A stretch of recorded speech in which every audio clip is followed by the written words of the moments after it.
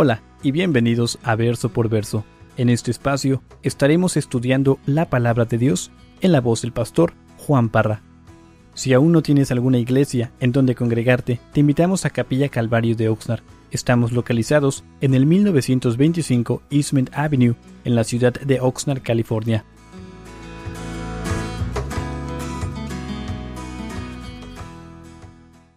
Éxodo 29. Quiero empezar viendo lo que dice 1 de Pedro 2:9. Y entonces, si les puedo dar un consejo, hagamos todo lo posible para ver nuestras vidas a través de los ojos de Dios. Porque la tendencia es de que nos vemos de acuerdo a nuestras circunstancias o de acuerdo a lo que nos dicen ser nuestros padres, amistades, etc.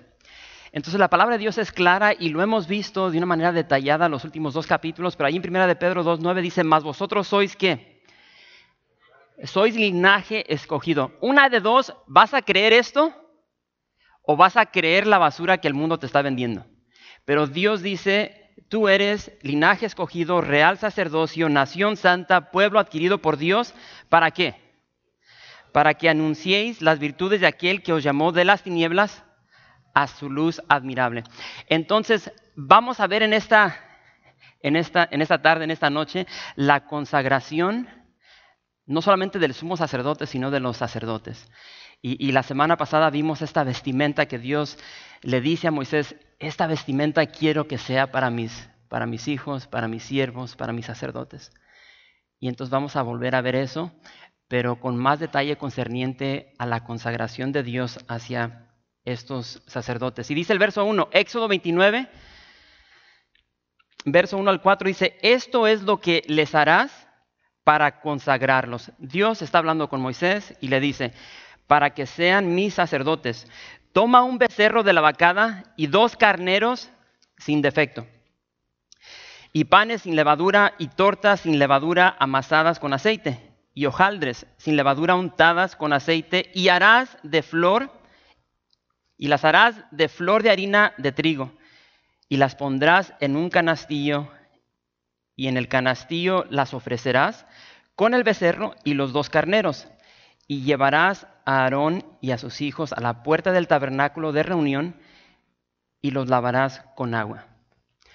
Entonces, llegamos a esas porciones de la palabra de Dios que he dicho muchas veces en el pasado, de que típicamente llegas aquí como que tiendes a cambiar de página, porque para muchos esto es bien aburrido, y entonces cuando nos metemos y empezamos a ver lo que Dios nos quiere decir, hermanos, se abre como un rosal y vemos la belleza de nuestro Dios.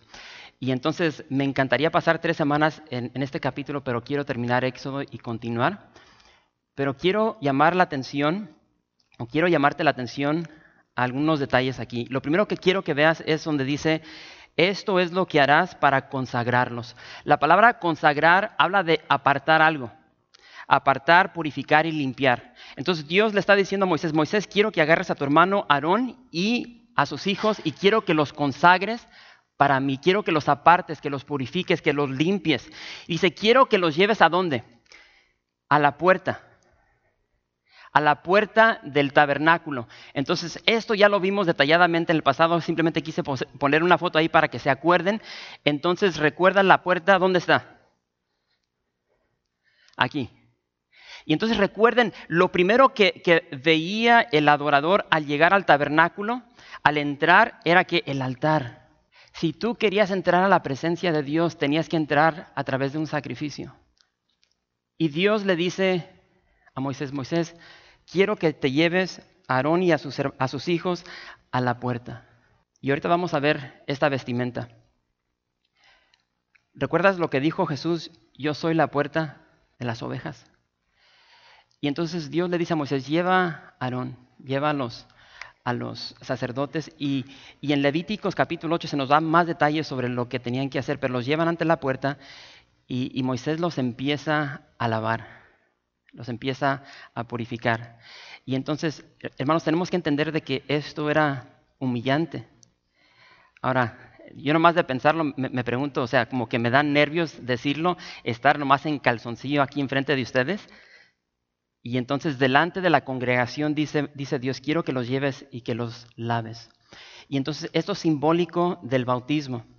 Y entonces en esta cultura, después de esto se acostumbran esos baños donde cuando tú vas a Israel, tienen estas mikvahs, y entonces lo que hacían, los hacían de esta manera donde el que se iba a purificar tenía que bajar escalones. Y bajabas escalones y llegabas al agua. Y ahí en el agua te tenías que sumergir.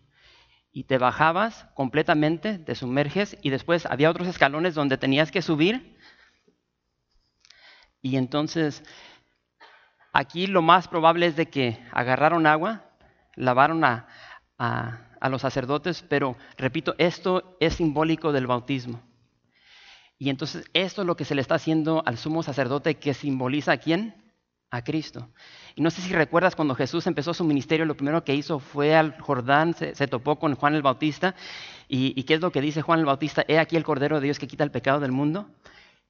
Y entonces fue bautizado. Y entonces estamos viendo aquí ese paralelismo entre el sumo sacerdote y la realidad de lo que era Jesús. Entonces, de hecho, cuando Jesús sale del agua, dice que se abrieron los cielos y el Padre dijo, he aquí mi Hijo, en quien tengo gran complacencia, y descendió el Espíritu Santo y fue ungido. De hecho, aquí vamos a ver más adelante también que el sumo sacerdote va a ser ungido con aceite. Entonces, esto es bien hermoso, bien interesante, pero continúa y en el verso 5 dice, y tomarás las vestiduras que estamos viendo ahí en la pantalla, y vestirás a Aarón la túnica, el manto del efod, el pectoral, y le ceñirás con el cinto del efod. Y pondrás la mitra sobre su cabeza, y sobre la mitra pondrás la diadema santa. Luego tomarás el aceite de la unción y lo derramarás sobre su cabeza y le ungirás. Y harás que se acerquen sus hijos y les vestirás las túnicas.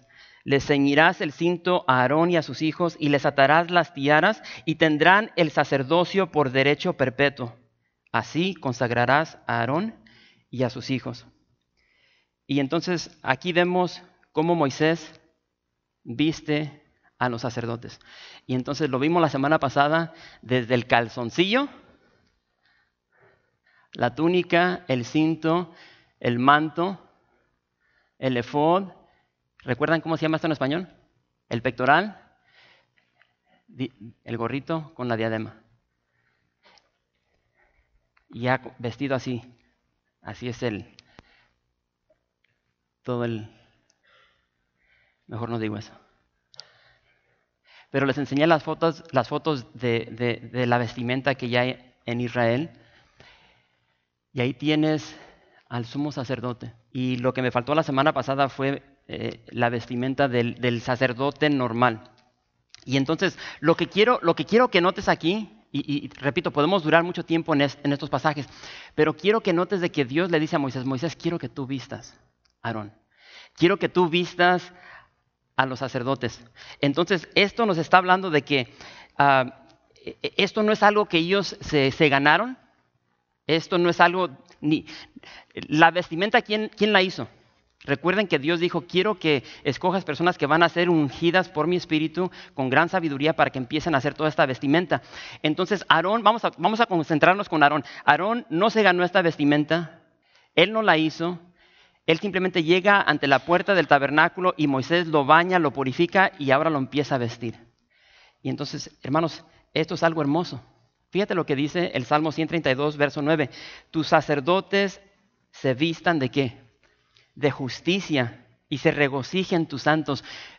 El Hijo de Dios ha sido vestido con una justicia ajena, que no se ganó, que no puede recibir por sus propios méritos, simplemente es un regalo, es gracia.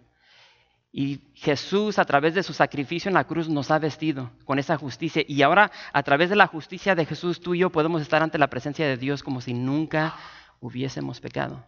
Y entonces, desde aquí, desde Éxodo, podemos ver ya lo que Dios había preparado para ti y para mí en el año 2016.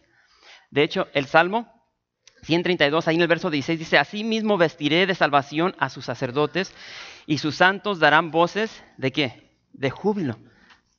Repito, Dios nos viste de su justicia, de su salvación. Dios nos ha vestido de Cristo.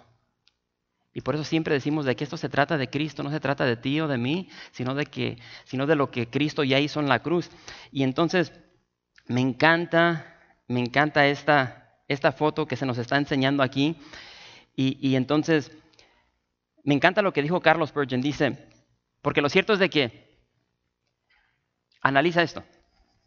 Y esto es la realidad de la palabra de Dios. Trata de visualizar la puerta y está Moisés purificando a Aarón. Porque se le ha preparado esta vestimenta gloriosa. Y si yo te pregunto, ¿dónde se encuentra Moisés cuando está recibiendo todo esto? ¿Dónde está Moisés? En el monte. Está hablando con Dios. Y entonces Dios le está diciendo, mira Moisés, esta es la vestimenta para mi siervo Aarón, a quien yo he escogido, apartado para que sea mi sacerdote. Y entonces le está describiendo lo glorioso de esta vestimenta de justicia. ¿Y Aarón qué está haciendo? Está abajo construyendo un becerro de oro. Y está a punto de entrar en orgías, en pecado, en idolatría. Mas sin embargo, la gracia de Dios, aún sabiendo lo que estaba haciendo o estaba a punto de hacer, Moisés, esta es la vestimenta para mi hijo. Y hermanos, esa es la gracia de Dios, porque, ¿sabes una cosa? Tú y yo somos igual, porque seguimos pecando y Dios nos sigue perdonando, porque el precio fue pagado en la cruz. Y repito, me encanta lo que dijo Carlos Spurgeon. Él dijo, no soy lo que debería ser, no soy lo que era antes y no soy lo que algún día seré. Porque anhelamos, esperamos ese día donde Dios nos va a glorificar y seremos perfectos.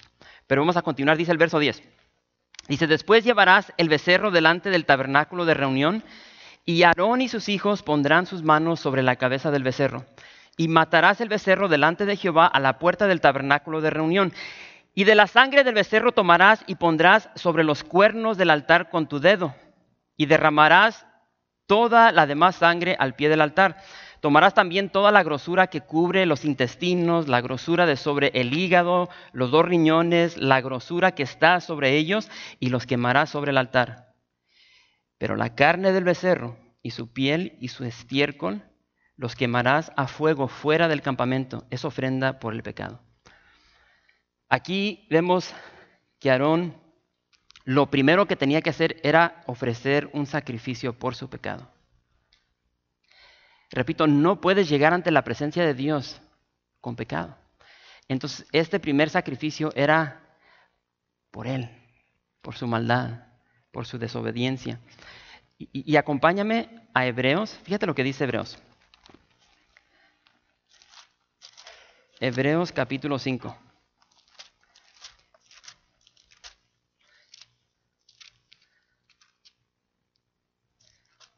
Y los voy a esperar.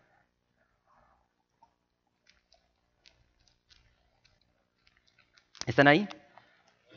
Hebreos capítulo 5, verso 1 al 3 dice, porque todo sumo sacerdote tomado de entre los hombres es constituido a favor de los hombres en lo que a Dios se refiere, para que presente ofrendas y sacrificios por los pecados, para que se muestre paciente con los ignorantes y extraviados, puesto que él también está rodeado de debilidad, y por causa de ella debe ofrecer por los pecados, tanto por sí mismo como también por el pueblo. Entonces vemos de que este primer sacrificio era por sus pecados, por sus debilidades, por su maldad.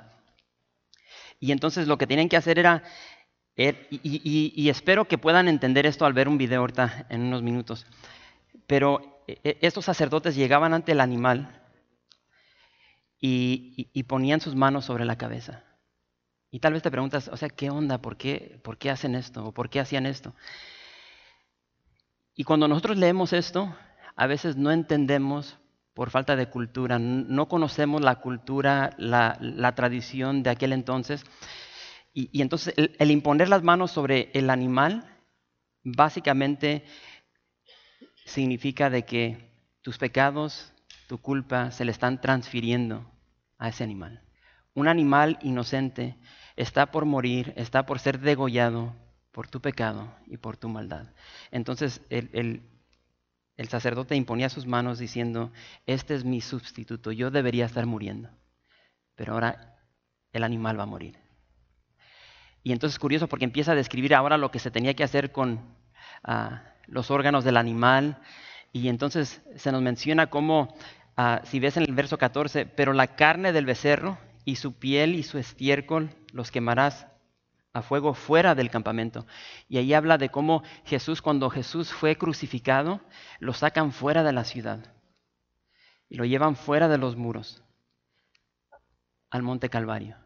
Entonces vemos aquí el simbolismo de todo lo que Jesús hizo por nosotros y es algo increíble. El simple hecho de la verdad que dice Pablo en Romanos 6:23, porque la paga de pecado es muerte. Entonces aquí es donde se ve esa foto de este animal que está a punto de morir, porque la paga de mi pecado es muerte. Entonces este sustituto, este animal va a morir para que yo pueda vivir. Y es lo que estamos viendo aquí. Después continúa y dice en el verso 15, asimismo tomarás uno de los carneros. El primero fue un becerro. Aquí ya entramos a los carneros. Asimismo tomarás uno de los carneros y Aarón y sus hijos pondrán sus manos sobre la cabeza del carnero. Y matarás el carnero y con su sangre rociarás sobre el altar alrededor. Cortarás el carnero en pedazos y lavarás sus intestinos y sus piernas y las pondrás sobre sus trozos y sobre su cabeza. Y quemarás todo el carnero sobre el altar. Es holocausto de olor grato para Jehová. Es ofrenda quemada a Jehová. Aquí tenemos el primer carnero que es sacrificado. Y de igual manera le imponían las manos, simbólico de que sus pecados eran transferidos a este animal. Y se nos menciona de cómo era cortado en pedazos. Y repito, cuando tú entiendes esto,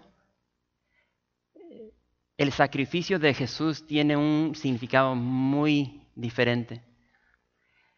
Y entonces es algo abnormal ver a un animal cortado en pedazos. Bueno, yo no sé cuántos de ustedes han matado a un becerro o a una oveja. Y entonces cuando estás a punto de matar el animal, la mirada que te está mirando, o sea, obviamente no estira el cuello y se deja degollar, resiste. Y entonces trata de entender estos sacerdotes cuando agarraban al animal, muchas veces los amarraban en el altar, pero entiende cuando llevaban el animal a ser sacrificado, cómo resistía la mirada y cuando se está degollando, la sangre que empieza a brotar. O sea, era algo horrendo, repito, algo abnormal. Y ahora tienes este animal que está cortado en pedazos en el altar para pagar un precio, el precio de nuestro pecado.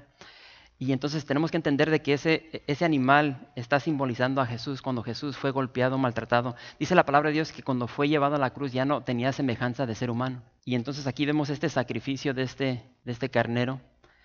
Romanos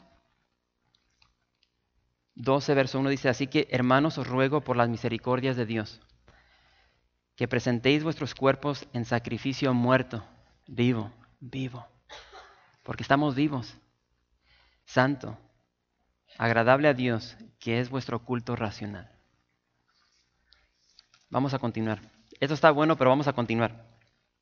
Dice el verso 19, tomarás luego el otro carnero, recuerden, había dos, y Aarón y sus hijos pondrán sus manos sobre la cabeza del carnero, y matarás el carnero, y tomarás de su sangre, y la pondrás sobre el lóbulo de la oreja derecha de Aarón, sobre el lóbulo de la oreja de sus hijos, sobre el dedo pulgar de las manos derechas de ellos, y sobre el dedo pulgar de los pies derechos de ellos, y rociarás la sangre sobre el altar alrededor. Y con la sangre que estará sobre el altar, y el aceite de la unción rociarás sobre Aarón, sobre sus vestiduras, sobre sus hijos, sobre las vestiduras de estos, y él será santificado, apartado, y sus vestiduras y sus hijos, y las vestiduras de sus hijos con él. Luego tomarás del carnero la grosura, y la cola, y la grosura que cubre los intestinos, y la grosura del hígado, y los dos riñones, y la grosura que está sobre ellos, y la espaldilla derecha, porque es carnero de consagración. También una torta grande de pan, y una torta de pan de aceite, y una hojaldre del canastillo de los panes sin levadura presentado a Jehová. Y lo pondrás todo en las manos de Aarón y en las manos de sus hijos, y los mecerás como ofrenda mecida delante de Jehová. Las mecían de lado a lado. Después lo tomarás de sus manos y lo harás arder en el altar sobre el holocausto por olor grato delante de Jehová. Es ofrenda encendida a Jehová. Y tomarás el pecho del carnero de las consagraciones que es de Aarón, y lo mecerás por ofrenda mecida delante de Jehová, y será porción tuya. Y apartarás el pecho de la ofrenda mecida y la espaldilla de la ofrenda elevada, lo que fue mecido y lo que fue elevado del carnero de las consagraciones de Aarón y de sus hijos. Y será para Aarón y para sus hijos como estatuto perpetuo para los hijos de Israel, porque es ofrenda elevada, y será una ofrenda elevada de los hijos de Israel, de sus sacrificios de paz, porción de ellos elevada en ofrenda de Jehová. Aquí tenemos nuevamente algo simbólico, donde me encantaría quedarme aquí, pero vamos a continuar. Aquí vemos de que de la sangre del segundo carnero tomaban y manchaban el lóbulo de Aarón y de sus sacerdotes. Y eso simbolizaba de que estos sacerdotes se iban a consagrar, se iban a comprometer, se iban a apartar para solamente oír la palabra de Dios. Y después se les ungía con la sangre el dedo grande de la mano, hablando de que ellos se consagraban, se apartaban, se dedicaban a servir a Dios. Y el dedo grande del pie hablaba de que ellos iban a caminar rectamente en los preceptos, en obediencia a Dios. Algo hermoso. Y entonces, algo curioso que encontré aquí, porque no sé para cuántos es la primera vez que escuchan o leen esto sobre la sangre, el lóbulo, el dedo grande de la mano y del pie. Quiero que me acompañes a Lucas capítulo 5. Y fíjate lo que dice ahí. Tenemos tiempo. Híjole. Tenemos 15 minutos. Bueno. ¿Están ahí? Voy a tener que hablar más rápido. ¿Están ahí en Lucas capítulo 5? Fíjate lo que dice ahí. Lucas capítulo 5, verso 12. Dice, sucedió que estando él, Jesús, en una de las ciudades, se presentó un hombre lleno de lepra, el cual viendo a Jesús se postró con el rostro en tierra y le rogó diciendo, Señor, si quieres, puedes limpiarme. Entonces, extendiendo él la mano, le tocó diciendo, quiero, sé limpio. Y al instante la lepra se fue de él. Y ahora, esta porción que sigue, creo que tal vez la has leído un sinnúmero de veces y nunca le pusiste atención a esto. Y él le mandó que no le dijese a nadie, sino ve, le dijo, muéstrate al sacerdote y ofrece por tu purificación, según mandó Moisés, para testimonio a ellos. Le dice Jesús a este leproso, ya sano, oye, papá, no digas nada. Obviamente, recuerden que las multitudes lo van siguiendo y quieren que Jesús siga haciendo estos milagros. Él quiere expandir el reino. Dice, no digas nada, pero ve al templo, ve con el sacerdote y hace el sacrificio que Moisés había dicho. Y quiero que sepas de que en todo el Antiguo Testamento no había ningún personaje que fue sano de lepra. Se menciona uno, y no era judío, era un sirio. Y entonces, trata de entender esto. Jamás en la historia se había conocido de un hombre que había sido sano de lepra. Entonces, este leproso, ahora limpio, llega al templo. Oye, me acaba de sanar Jesús, me dijo que viniera a sacrificar.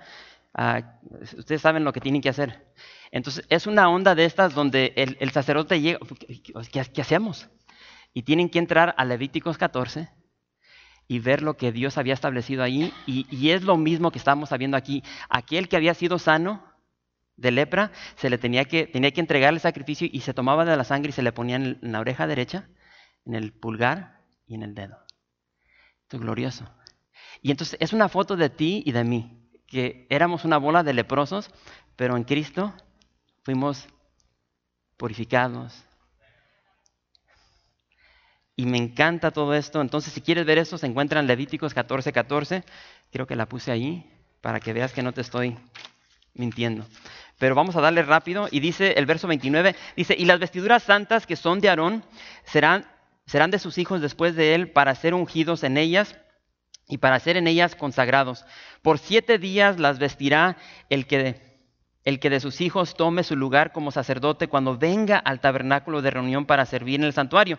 Y tomarás el carnero de las consagraciones y cocerás su carne en lugar santo. Y Aarón y sus hijos comerán la carne del carnero y el pan que estará en el canastillo a la puerta del tabernáculo de reunión. Y comerán aquellas cosas con las cuales se hizo expiación para llenar sus manos para consagrarlos. Mas el extraño no las comerá porque son santas. Y si sobrare hasta la mañana algo de la carne de las consagraciones y del pan, quemarás al fuego lo que hubiere sobrado. No se comerá porque es cosa santa. Así pues harás a Aarón y a sus hijos conforme a todo lo que yo te he mandado. Por 7 días lo consagrarás. Cada día ofrecerás el becerro del sacrificio por el pecado para las expiaciones y purificarás el altar cuando hagas expiación por él y lo ungirás para santificarlo. Por 7 días harás expiación por el altar y lo santificarás y será un altar santísimo. Cualquiera cosa que tocar el altar será santificado. Todo lo que leímos ahí básicamente te está diciendo de que por 7 días se hicieron estas expiaciones, sacrificios. Están purificando el altar, todo lo que los sacerdotes iban a usar en cuanto ya se inaugurara ya el tabernáculo. Algo glorioso. 7 días. Increíble. Entonces, vamos a darle. Verso 38. Dice, esto es lo que ofrecerás sobre el altar. Entonces, ya aquí, esto es algo muy diferente. Y pongamos atención a esto. Dice, esto es lo que ofrecerás sobre el altar. 2 corderos de 1 año cada día, continuamente. Ofrecerás uno de los corderos por la mañana y el otro cordero ofrecerás a la caída de la tarde. Además, con cada cordero 1/10 parte de una efa de flor de harina amasada con la 1/4 parte de un hin de aceite de olivas machacadas. Y para la libación, la 1/4 parte de un hin de vino. Y ofrecerás el otro cordero a la caída de la tarde, haciendo conforme a la ofrenda de la mañana y conforme a su libación, en olor grato, ofrenda encendida a Jehová. Esto será el holocausto continuo por vuestras generaciones, a la puerta del tabernáculo de reunión delante de Jehová, en el cual me reuniré con vosotros para hablaros allí. Allí me reuniré con los hijos de Israel, y el lugar será santificado con mi gloria. Y santificaré el tabernáculo de reunión y el altar. Santificaré asimismo a Aarón y a sus hijos para que sean mis sacerdotes. Y habitaré entre los hijos de Israel y seré su Dios. Y conocerán que yo soy Jehová su Dios, que los saqué de la tierra de Egipto para habitar en medio de ellos. Yo, Jehová su Dios. Hermanos, aquí en estos versos vemos, dice como dice aquí en el verso 38, vemos el holocausto continuo. Diario, desde que se establece el tabernáculo, diario se sacrificaban 2 corderos. Cada día. Y esto continúa hasta que los asirios llegan y destruyen el templo y se llevan a los judíos cautivos. Pero diario se ofrecían 2 corderos. Dice allí, uno, ¿por qué? Por la mañana, y el otro, ¿cuándo? En la tarde. Y ¿saben una cosa? No hay una mejor manera de empezar el día. Empezar la mañana a los pies de Jesús y finalizar el día de igual manera. Me encanta lo que dijo Carlos Spurgeon. Carlos Spurgeon dijo, no veamos el rostro del hombre hasta no ver el rostro de Dios. Y entonces es algo tan importante de estar día y noche en la puerta, que es Jesús, buscando su rostro. Y buscamos su rostro porque estamos agradecidos con Dios. Agradecidos con Dios por Jesús. Hermanos, Jesús fue crucificado. Analiza esto. Ese cordero que era llevado al altar, llevaban a las 9 de la mañana y lo ponían en el altar y lo quemaban. Y ahí permanecía. El siguiente lo llevaban a las 3 de la tarde, lo ponían y lo sacrificaban. Y curioso porque a Jesús, después de estar con Pilato, lo llevan, lo sacan fuera de la ciudad y tiene que cargar su cruz hasta el Calvario, Gólgota, y es a las 9 de la mañana donde a Jesús lo suben a la cruz. Y ahí permanece 6 horas. Y entonces cuando Jesús está subiendo sobre la cruz, es cuando están llevando el cordero en el templo, porque recuerden, aún continuaban los sacrificios en el templo. So dejan el cordero en el templo y a Jesús lo están subiendo a la cruz. Y a las 3 de la tarde, cuando Jesús está hablando con su Padre, consumado es, Padre, en tus manos entrego mi espíritu, y muere, era cuando estaban poniendo el otro cordero en el templo. Hermanos, esto es algo glorioso. Jesús se ofreció como sacrificio perfecto por ti y por mí. Y me encanta lo que dice Hebreos capítulo 9, verso 26. Dice, una vez para siempre, por el sacrificio de sí mismo, para quitar de en medio el pecado. Los animales que se sacrificaban en el Antiguo Testamento sobre el altar simplemente tapaban el pecado. He aquí el Cordero de Dios que quita el pecado del mundo, dijo Juan el Bautista. Y entonces, quiero terminar con esto. Porque lo que les estoy compartiendo creo que para todos nosotros ya es algo que conocemos. Creo que conocemos lo que es el Evangelio, de que Cristo vivió, murió y resucitó por nuestros pecados para darnos vida. Somos nuevas criaturas en Cristo Jesús. Y entonces hasta podemos citar estos versos. Y entonces algo que he dicho en el pasado es de que a veces dejamos de tener relación con el Señor. Y tenemos algo bien monótono, algo bien rutinario. Y con el pasar del tiempo, estos sacerdotes que hemos visto, Dios los ha vestido de una manera increíble, los ha vestido de justicia, con un resplandor, que todo apuntaba a Jesús. Pero con el pasar del tiempo, de las semanas, de los meses, de los años, llegó a ser algo rutinario, donde los sacerdotes llegaban y hacían lo que tenían que hacer, llegaban. Para nosotros es esto. Cerramos los ojos, nos arrodillamos. Fíjate lo que dice Isaías. Y aquí vamos a concluir. Isaías capítulo 1.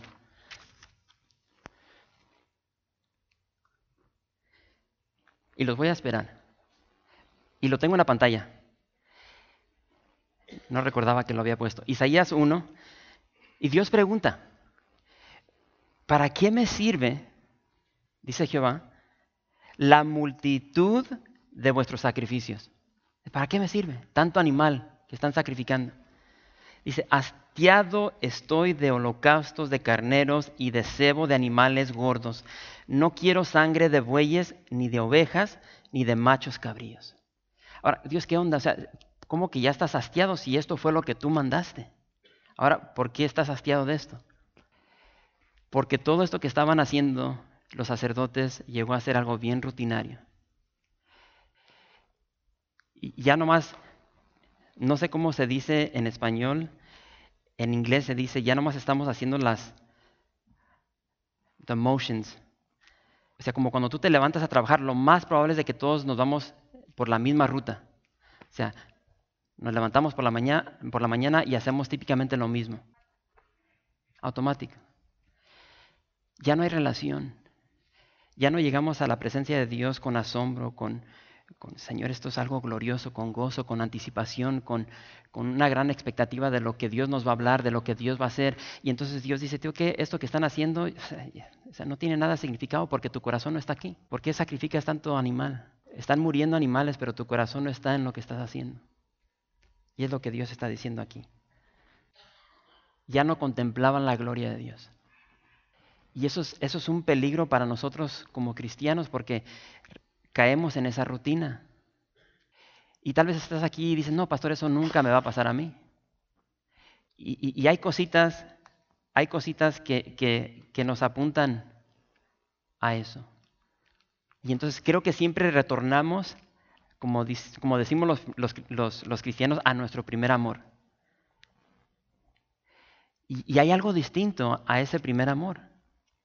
Cuando el Señor nos salvó, redimió, lavó, purificó, y había una intimidad increíble, donde anhelábamos, o sea, nos desesperábamos por entrar en este libro, y leíamos, y aunque no entendíamos nada, Señor, háblame, no entiendo nada, pero háblame, y leíamos, y buscábamos el rostro del Señor. Y ahora como que, yo estoy hablando de mí mismo. donde como que ya no hay ese interés por la palabra de Dios, ya no hay esa emoción. Y me encanta porque vemos la gracia de Dios. Porque, ¿sabes? Esto no se trata de lo que hacemos o no hacemos. Esto se trata de lo que Dios hizo. Y entonces quería tomar 5 minutos, si pueden pasar. Y simplemente un tiempo para reflexionar sobre dónde está nuestro corazón. Y puede ser que en esta noche tú estás en ese lugar donde ya no hay una pasión por las cosas de Dios. Ya no hay una pasión por leer, por aprender. Ya no hay una pasión por buscar el rostro de Dios en oración. Ya no hay una pasión por servir. Te llama más la atención la tele, la novela, ir al cine, ver un partido de algo. Y no hay nada malo con eso. Pero cuando esas cosas toman el lugar primordial que solamente le corresponde a Dios, entonces estamos en peligro. Y entonces la tendencia es de que nuestro corazón se empieza a endurecer, ya no es sensible para las cosas de Dios. Y lo que se necesita es de que el Señor sople esa llama que hay en nuestro corazón y que nuevamente empiece a arder. Y que regrese ese primer amor, esa pasión por el Señor, esa pasión por compartir el Evangelio, las buenas nuevas. Y son cositas que marcan nuestra vida, que nos apuntan y nos dicen, oye, algo está mal aquí. Cuando no puedes recordar la última vez que compartiste con alguien tu testimonio, lo que Dios ha hecho en tu vida, el Evangelio. Y entonces creo que el Señor nos está llevando a través de los viernes y los domingos. Nos está llevando a través de porciones de la palabra de Dios donde Dios nos está diciendo, familia, o yo les digo familia, Dios les dice, hijos, despierten, despierten. Porque el tiempo es corto y estoy por regresar. Y cuando yo regrese, los quiero encontrar trabajando. Ahorita no es tiempo para dormir. Y entonces con este canto cerramos y mi anhelo, mi deseo es de que si tu corazón está medio apagado, esta es la noche que tú puedes llegar ante Dios y decirle, Señor, aquí estoy, humillado ante tu presencia, anhelando una vez más sentir ese primer amor, esa pasión por ti. Perdóname, lléname de ti, lléname de tu espíritu, quiero arder. Y eso es algo entre Dios y entre ti. Gracias por visitar calvariooxnard.org. En este sitio web podrás encontrar información fresca cada semana, como los servicios previamente grabados, los cuales están disponibles para ti para que los puedas escuchar en cualquier momento. Estamos seguros que este material será de gran edificación espiritual para tu vida y para tu familia. La visión de Capilla Calvario de Oxnard es ser como Jesús, aprendiendo y viviendo la palabra de Dios.